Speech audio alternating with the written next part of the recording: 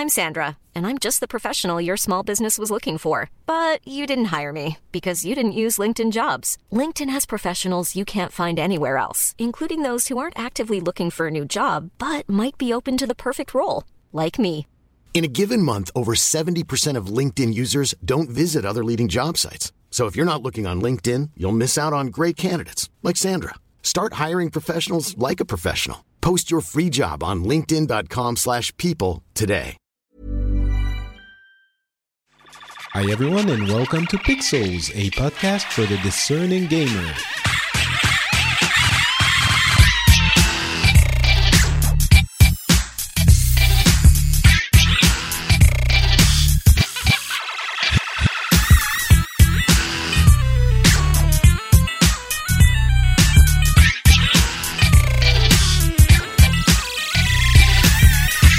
Hey everyone, and welcome to the 39th episode of Pixels. My name is Patrick Beja, and today I'm going to be doing an episode all alone. There's not a huge amount of news, and I figured we didn't necessarily need an episode that was regular length, so this is probably going to be a little bit shorter. So I'm going to go through, all of the tidbits that we've had since the giant E3 episode with Scott Johnson. I hope you enjoyed that one, by the way. If you haven't listened, go and listen to it. We summarized all of the important info from E3, from all of the major conferences. So again, go listen to that now if you haven't done so already. But if you are here for what's coming up next, we have a bunch of little bits of news. We have some sort of cleanup from E3, not a lot, but a few things I wanted to mention. Some general news about gaming in general, as I just said. And also, I wanted to cover a story that's been making a little bit of noise in the past week or so that talks about the gray market and key resellers, basically essentially Steam keys that you can buy on different sites for very cheap. And some of the publishers, or at least some of the indie developers, have been speaking out against some of those sites. And very specifically, well, I'll get into it in a second. But basically what's happened was that there was an indie developer that complained that a lot of the revenue he would have accrued was being negated by some illegal trading on another website that deals in basically illegal keys. That's Tiny Build, which is an indie developer, a company. The CEO is called Alex Nichiporchik. I hope I pronounced this name well. He is accusing the game site G2A of basically robbing the company of over $400,000 in lost revenue. Basically because of some of the game keys they sold on their site, G2A, were fraudulent. A lot of them, apparently, if it amounts to that amount of money. And it's a little bit of a complicated story, and I'm going to talk about this specific event for just a second, and then I'm going to go more broadly into the issues that these sites are creating and why it's considered to be a problem. So hopefully by the end of this, you'll have an understanding of what that gray market is creating as issues for the industry, and maybe, being helped by some members of the industry. So basically, Nichiporchik started by accusing G2A of using fraudulent or of selling fraudulent keys that were acquired by stolen credit cards by some of its users. And he accused them in a blog post. The initial response from G2A was very cold, almost, it was dismissive.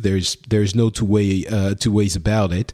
And then he responded. G2A said they were happy to work with anyone who had issues and their service was legal. And if he the developer didn't want to have these issues, then they should. First of all, he said the value was inflated, which I can believe, because he calculated all of the keys that were sold at maximum retail price, which I can imagine there were some promotions or things like that.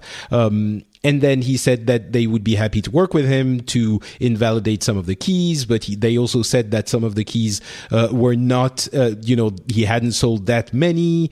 It was a lot of he said, she said.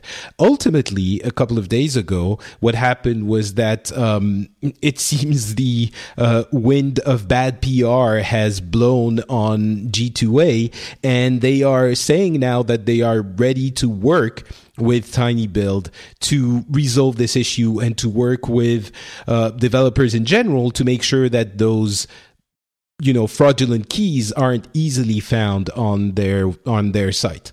Now, it remains to be seen if that's actually going to happen. And apparently, tinyBuild at least is skeptical that this is going to happen. There were some back and forth. G2A was saying they were happy to work with him, but he was saying he would need to use the payment system that G2A uses only, and that isn't possible for the way they operate. And so basically, this is a whole mess. But I think the more interesting question that came out of all of it is to take a look at sites like G2A, which I'm sure many of us have heard about because they are very regular sponsors of streamers, of esports team, and that's how they get visibility mostly. So there's G2A, there's Kinguin, and a bunch of other sites that sell keys for cheaper than what you can find on Steam. So I'm basing my analysis here, my retelling of the situation on a lot of articles I've read, and a brilliant article by Canard PC, which is a French publication that is a paper publication. Actually, if you can believe it, they have an actual paper version and no website yet. But they made an article, a 10-page article specifically on this, and it's available for free to download on their website currently, and it describes the entire situation really well. So if you want to have a precise look into all of this and you speak French, go to Canard PC's website. But so gathering this and a lot of information I've had from other sources, I hope I'm going to be able to tell you what this whole thing is about. Basically, the initial thing to know is that no one should ever buy a key from Steam. Well, okay, I shouldn't say that. I was going to say no one should buy a key from Steam on except when there are sales, which, by the way, the sales are happening now, so go buy games if you want them.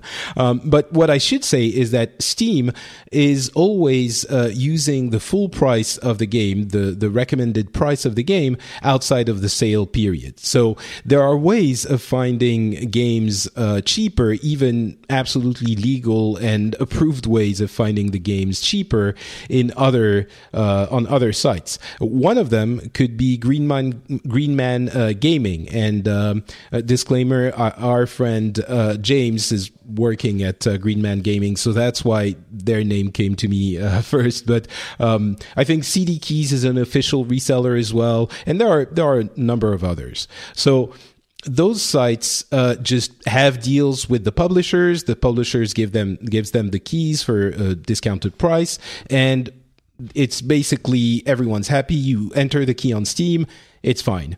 The sites that are creating issues are sites like G2A and Kinguin, and there are a number of different levels of problems that these sites create. Some of them are minor, some of them can be pretty major. The first one I would talk about is the fact that they don't pay VAT.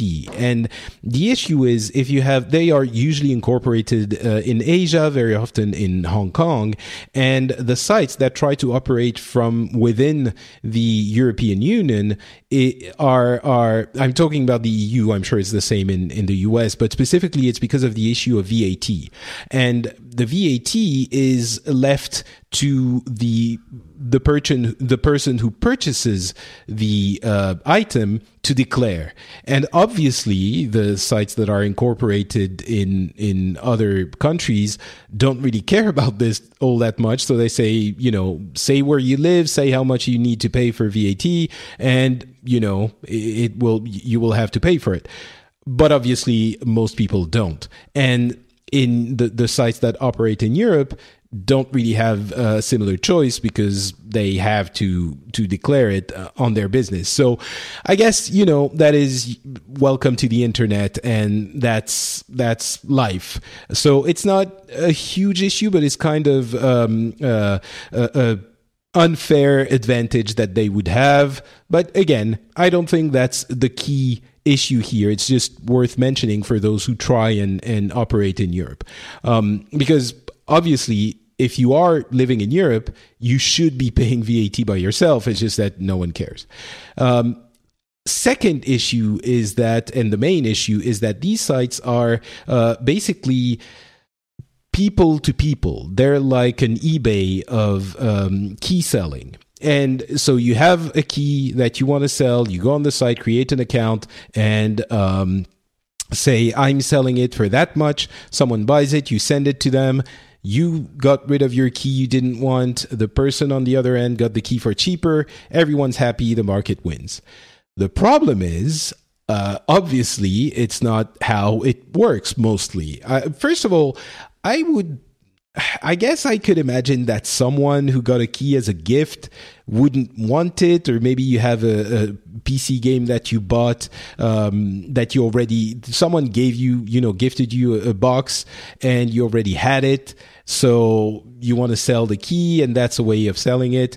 I can see a few cases where this could be useful, but I don't think it's the majority of cases. I mean, other than this, I really have to scratch my head and wonder to find uses for this kind of thing, because most of the time you're going to be buying the game for yourself, or maybe giving it to a friend that doesn't have the game. And so anyway, it's not a huge amount of instances where you would have a use for a site that allows you to sell to someone else, unless you're doing it professionally, which is fine as well, I suppose. But here we get into the crux of the issue, which are the way people are getting those keys to resell. And I'm going to list a number of them here. And basically by order of frowned uponness, I guess. It's, sorry, I have to drink a little bit when you do a show alone. Your throat gets really dry. So frowned uponness is the new metric that I'm gonna institute in this episode. The least frowned upon method, I guess, would be people who buy games when they're on sale on Steam, for example. You gift them to yourself, so you get the key, and then you wait a couple of months and you sell them when the prices are higher. That's a little bit cheeky, I suppose, but I think it's okay. There's no rule or even moral that would say you can't do that. Another one is the people buying batches of keys from other markets. So as we know, we have different prices in different markets, and a game might cost you less if you buy it in the Middle East, or maybe actually more in the Middle East, ironically, but less in Eastern Europe or in Russia or in South America. And then if you buy the same game in North America or Europe. And we might want to argue that shouldn't happen, but I think market segmentation is a reality, and I'm not going to go into why you would like to sell the same product at different prices, but that's a different conversation. The reality is the publishers and everyone does it that way, and it is necessary for the markets to function the way they do. And again, if we want to argue about that, we could go into another discussion. But the reality of this is some people are buying enormous amounts of keys in markets where the games are sold a lot cheaper and then selling them at a profit on these platforms. So that is another way that is kind of, I would say, a little bit more frowned upon. Another one, which we're going higher in the frowned upon metric here, is people buying multiple humble bundles or other type of bundles when they are available. Right? So you have bundles that give you keys for Steam, and they are super cheap, and you get a bunch of games, and there are people that go in, swoop a number of them, and then separate the keys and then resell them on these sites. Again, I don't think it's illegal per se, but we're definitely getting into morally gray territory. I think at this point, the bundles are kind of a cool deal that you make for yourself. And if everyone does this, then economically everything falls apart. It doesn't make sense if all of a sudden the prices of the bundles become the prices that everyone has access to. Or maybe you have a small, a small additional amount for the person who does the operation. Then the economy of the games industry collapses. Or, maybe it doesn't collapse, but at least you can't really do the bundles anymore because it just artificially lowers the prices of everything else. So the bundles have protection against these kinds of things, but obviously it's difficult, and sometimes that's one of the sources of the keys that are being sold on those websites. We have two additional examples I want to give here. Another one, which is definitely illegal and morally reprehensible, and that apparently constitutes a big portion of the keys being sold on those sites, is keys being bought with credit cards. There's a big issue that the publishers have with credit card purchases in general, which is the chargeback issue. Basically, it means that someone gets a stolen credit card number from somewhere with all the detail they need to purchase something. They buy digital goods like keys for games and receive the key immediately. They get the key very quickly. However, at that point you're like, well, the credit card is going to get signaled and this is going to go away. Yes, of course, the money gets charged back to the owner of the credit card. So the publisher or the indie developer or whoever is out that money, but the key obviously is already given out.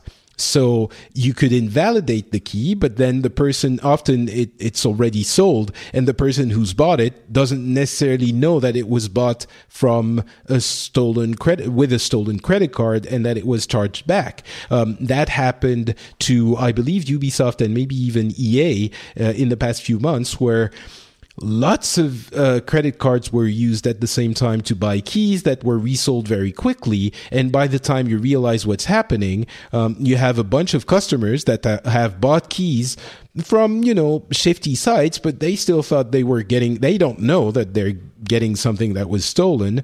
And what do you do when you're the publisher? You're out the money. But do you actually create a horrible user experience and deactivate the games for those people? Yeah, I guess you should. And in some cases, and certainly some of them did, but when you're an indie developer, the story is a lot more complicated because you don't have as much, financial stability.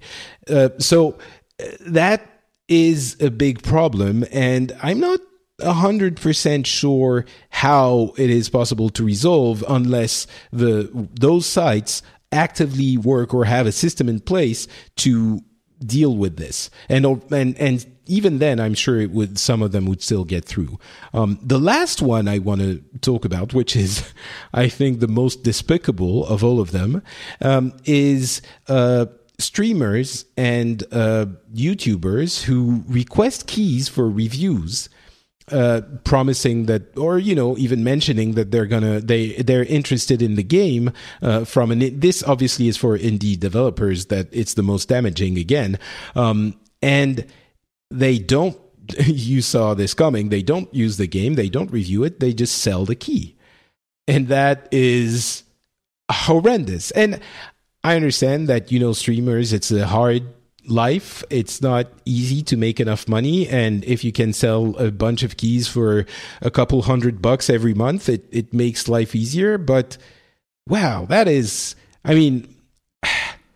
definitely I would estimate this to be stooping pretty low. So I guess you have a pretty clear idea of why these sites can become problems when the origins of the keys are as diverse, let's say.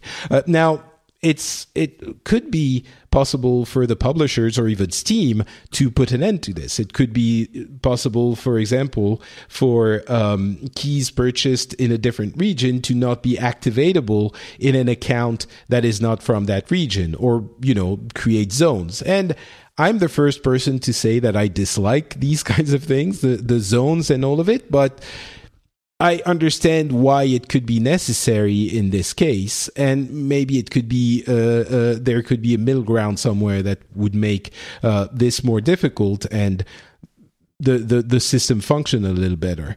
The publishers could do the same thing. However, they also have motivation to not do it. Oh, yeah, by the way, Steam touts its numbers. So, I'm sure there could be an argument to be made that these people if they couldn't get the keys for these prices, then they would start pirating the game, and you wouldn't be, things wouldn't be that different for the indie dev or the publisher.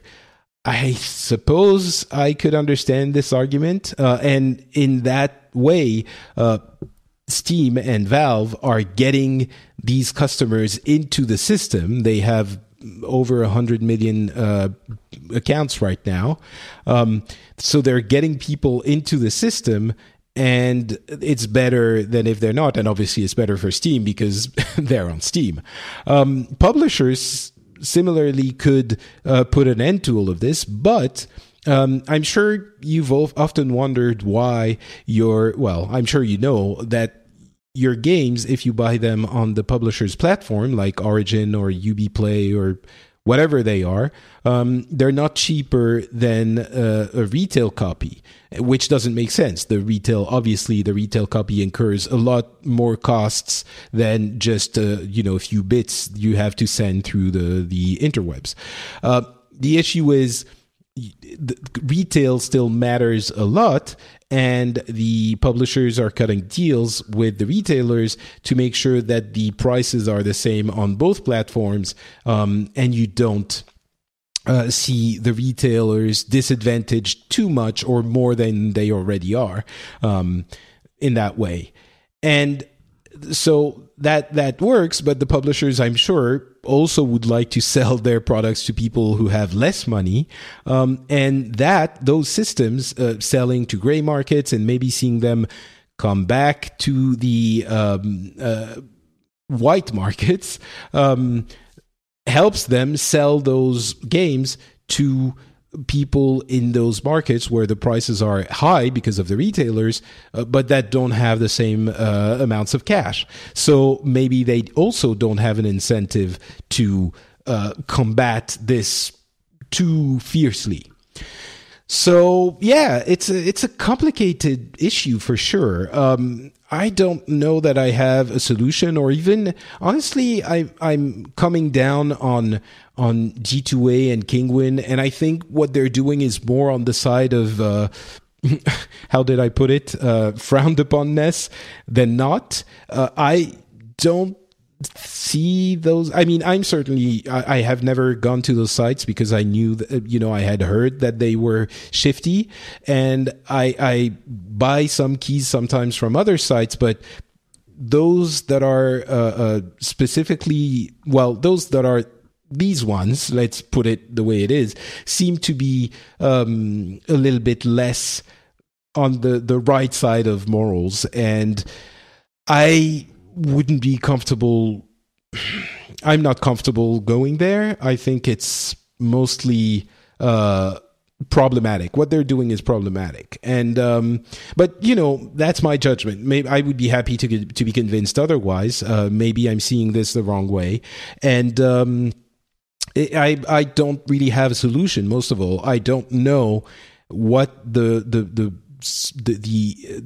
exact way to fix this problem is, and if I'm being 100% honest, I don't even know that what they're doing is completely out of the bounds. It's just my feeling as I've been reading about all of this. But so yeah, it's again complicated, and I'll leave you to make your own judgment on all of this. And again, if you have other information, please, or if you agree with me, if you have information that goes in this direction of the analysis, or if you contradict it, please come let me know on Twitter or somewhere else. I'm always happy to hear dissenting opinions. The rest of the show is going to be a little bit quicker. First of all, looking at E3 again, our friend ZooGX Daniel, that was on the show a few weeks ago, made a summary of the number of new IPs we had at E3. It was 60 new IPs total, which amounts to about, let's say, roughly 30%, between a fourth and a third of the games presented at the 5 big conferences were new IPs. I think that's an okay number, especially if you want to make a big splash. It's difficult to do it with something that people have never heard about before. But some people are always complaining that it's nothing but sequels and follow-ups and remakes. And I guess 2/3 to 3/4 is a lot, certainly, but it's it's something that everyone will have to judge on their own. I don't think it's that little when we have a quarter or a third of the games that are completely new and that we've never heard about before. Sony had the most of them with 44%. Microsoft and Ubisoft sit at about 30, a little bit under. EA is a little bit under 20% of new IPs, and Bethesda had none. So it's interesting that we saw a lot of love for Bethesda, but they have nothing new to show. Well, new games, but not new IPs. And the other thing is we talked a lot about the Xbox Play Anywhere during E3, which allows you to start a game on an Xbox and play it on your Windows PC and have a cross save, basically. And just a reminder that there are a dozen games that work like that. It's not going to be the entire library of Xbox that's going to work like that. So what we have right now is Gears of War 4, Forza Horizon 3, ReCore, Sea of Thieves, and a number of others. But yeah, it's a dozen games. So hopefully there will be more. I think the functionality is really cool, but it's not all of them. A couple of games that didn't get a lot of press at E3, but I think are worth mentioning. Bound was on Sony's stage, and it's a very strange and beautiful game where you basically play a ballerina where you can run, jump, and dance. Like one of your button actually makes you dance. And if you haven't seen this game, it's almost, it's those weird beautiful little indie experiments that we see from time to time, like Journey, and I'm sure you know which type of games I'm talking about. Go check it out. Bound looks really strange and interesting. I don't know how well it will play, how fun it will be, but it certainly looks like something that is worth investigating, or at least worth looking at, I would say. Morphe's Law actually wasn't really at E3, but it's a weird FPS where when you shoot an enemy, in the part of the body that you shoot becomes bigger for you. So let's say you're super good and you shoot all of your enemies in the head really quickly. then your head is going to become bigger and easier to aim for.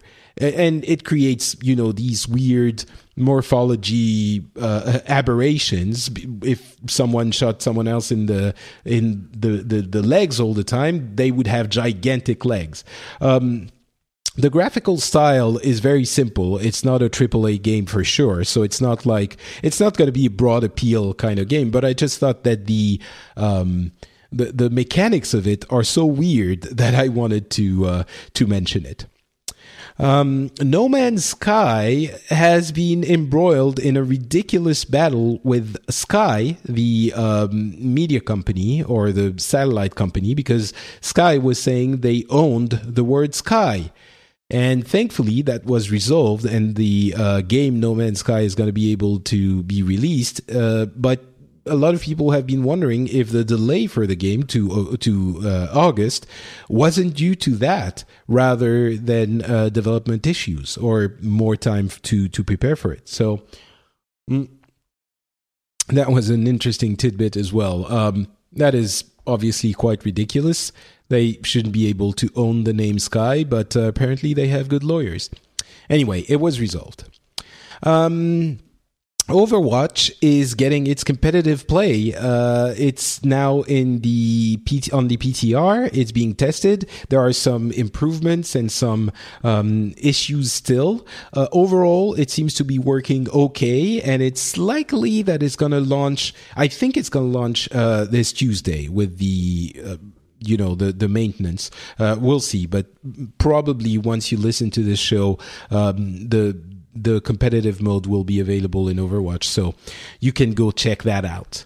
I also saw something that made me immensely happy, which was just a Tracer skin for the character Cammy in Street Fighter V.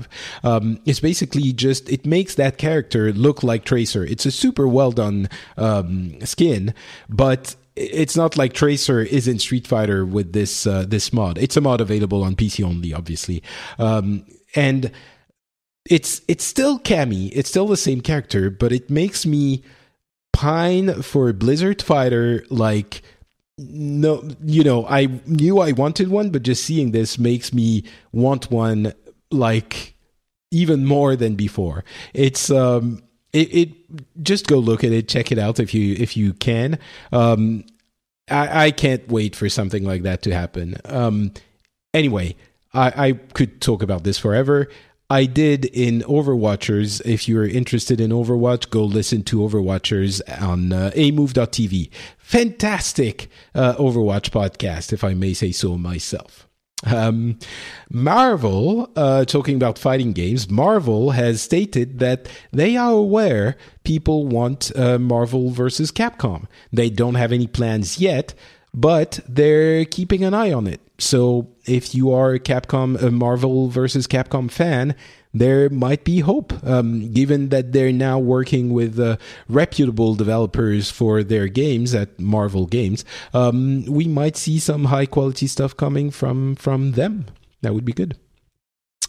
Oculus have changed their DRM policies to prevent the hardware DRM. Basically, it is now, I'm going to simplify it, but it's now possible again to relatively easily play the games that were exclusive to the Rift on your HTC Vive. And it was a strange move. They didn't announce it. They didn't explain it. But I suspect that either they realized that put them at a disadvantage, because, if you can play all of the games on...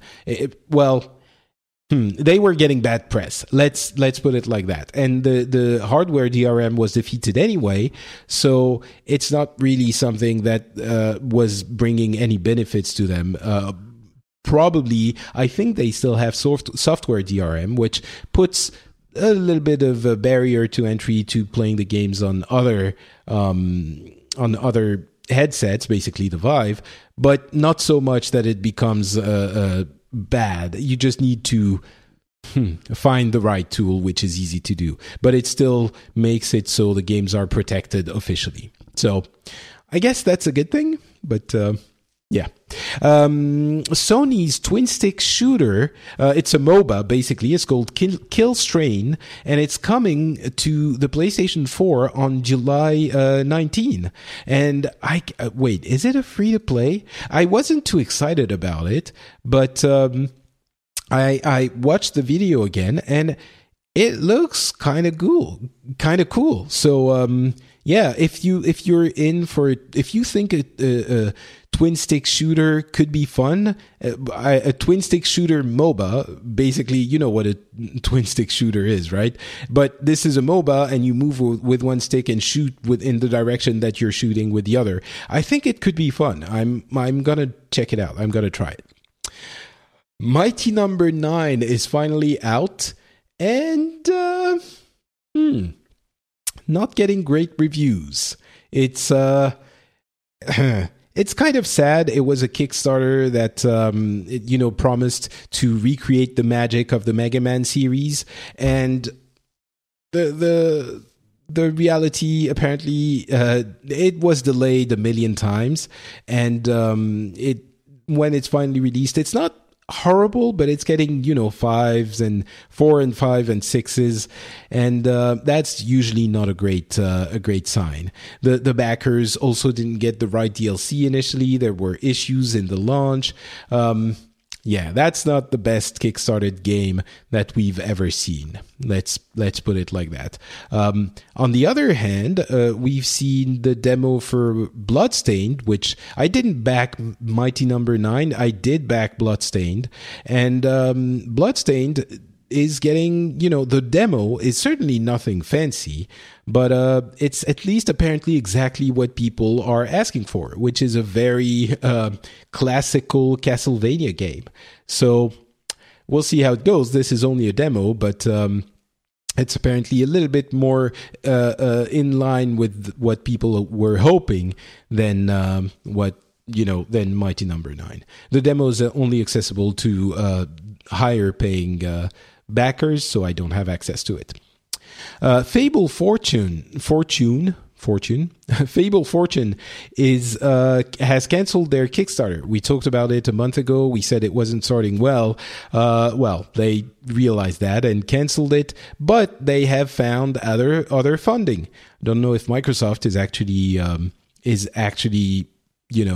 paying for it, but yeah, they have other means. So there you go. It's not that big of a surprise. For Street Fighter V, going back to that, there's improvement to the netcode finally coming with the summer update that is going to include the cinematic story, that big thing that we have all been waiting for. And apparently we're also going to get Balrog as a character, the boxer dude. There are naming convention issues between the Japanese and Western versions. So yeah, it's finally gonna arrive. Will this be a relaunch of the game? I don't know. They really have to do a lot of work if they want to change people's opinion about this game, but I'm certainly gonna go and check it out again. I don't think we have the date for that update. It was supposed to arrive in June. Maybe it's still gonna make it. We have a few days, but yeah, it's coming fairly soon. What else? Tencent bought Supercell from SoftBank. That is, in my eyes, Supercell is the only big successful mobile games company that actually knows what they're doing. I've said that a few times. I think King is not a fluke maybe, but they have one formula that was there at the right time, and they haven't been able to reproduce it with other types of games. Same with Rovio. They were Angry Birds, and they were there when it was, when it needed to be there. Supercell has made consistently good games that are also free to play and might push in the free to play area a little bit more than we would like, but they have the gameplay behind it to hold the entire experience. So yeah, good for Tencent. They are a gaming giant, by the way. They own Riot, which makes League of Legends, and my hope is that SoftBank wasn't the right place for Supercell to go beyond what it had already done. Now it has grown a lot in the past few years, but now maybe if they have a steward that is into the games industry and that understands that market, maybe they're going to be able to grow within that market as well, and not just as a app unicorn nugget that SoftBank had and that grew on its own. So we'll see what happens there. I'm coming back to Twitch is also cracking down on view butters, and that's about damn time, I would say. And the other thing, I won't go too much into detail into this, but I will also talk about Capcom. I wanted to mention this with Street Fighter V. I'll do it now. There has been pretty ridiculous communication mishaps between the community team in the US and the community team in Japan. Basically, the one has been saying one thing and the other has been saying another thing about a couple of different topics. And, it was things like this character will be available there, and this issue with the game or this characteristic of the game was available by design, and the other team is saying, no, actually it was a mistake.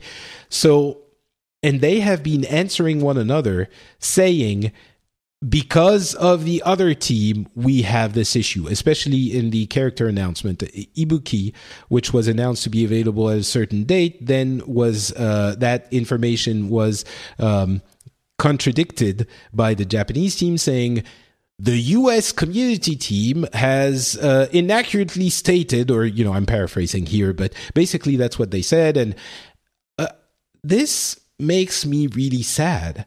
Capcom is a community that I love. Is a company that I love. Street Fighter V is a game that Street Fighter is a franchise I love. Street Fighter V is a game I want to love. But these kinds of things makes me very worried for the management and the company. When you have a community team that is allowed to run amok, being children, essentially, it makes you wonder, is there an adult in that place? Is there someone actually overseeing this and calling the end of recess? When the first thing happened, when the US apparently said something they shouldn't have, you should coordinate your messaging and say, everyone says the same thing. You put out a piece of messaging saying, we mistakenly said this. It doesn't matter if it's the US or Japan or whoever. We mistakenly announced this because of this reason. Sorry, we were over enthusiastic. Actually, it will come out here and we're happy that you're so excited. Don't worry, there are just a couple more weeks to wait. You're done. You don't go and say that the US team made a mistake. What is this?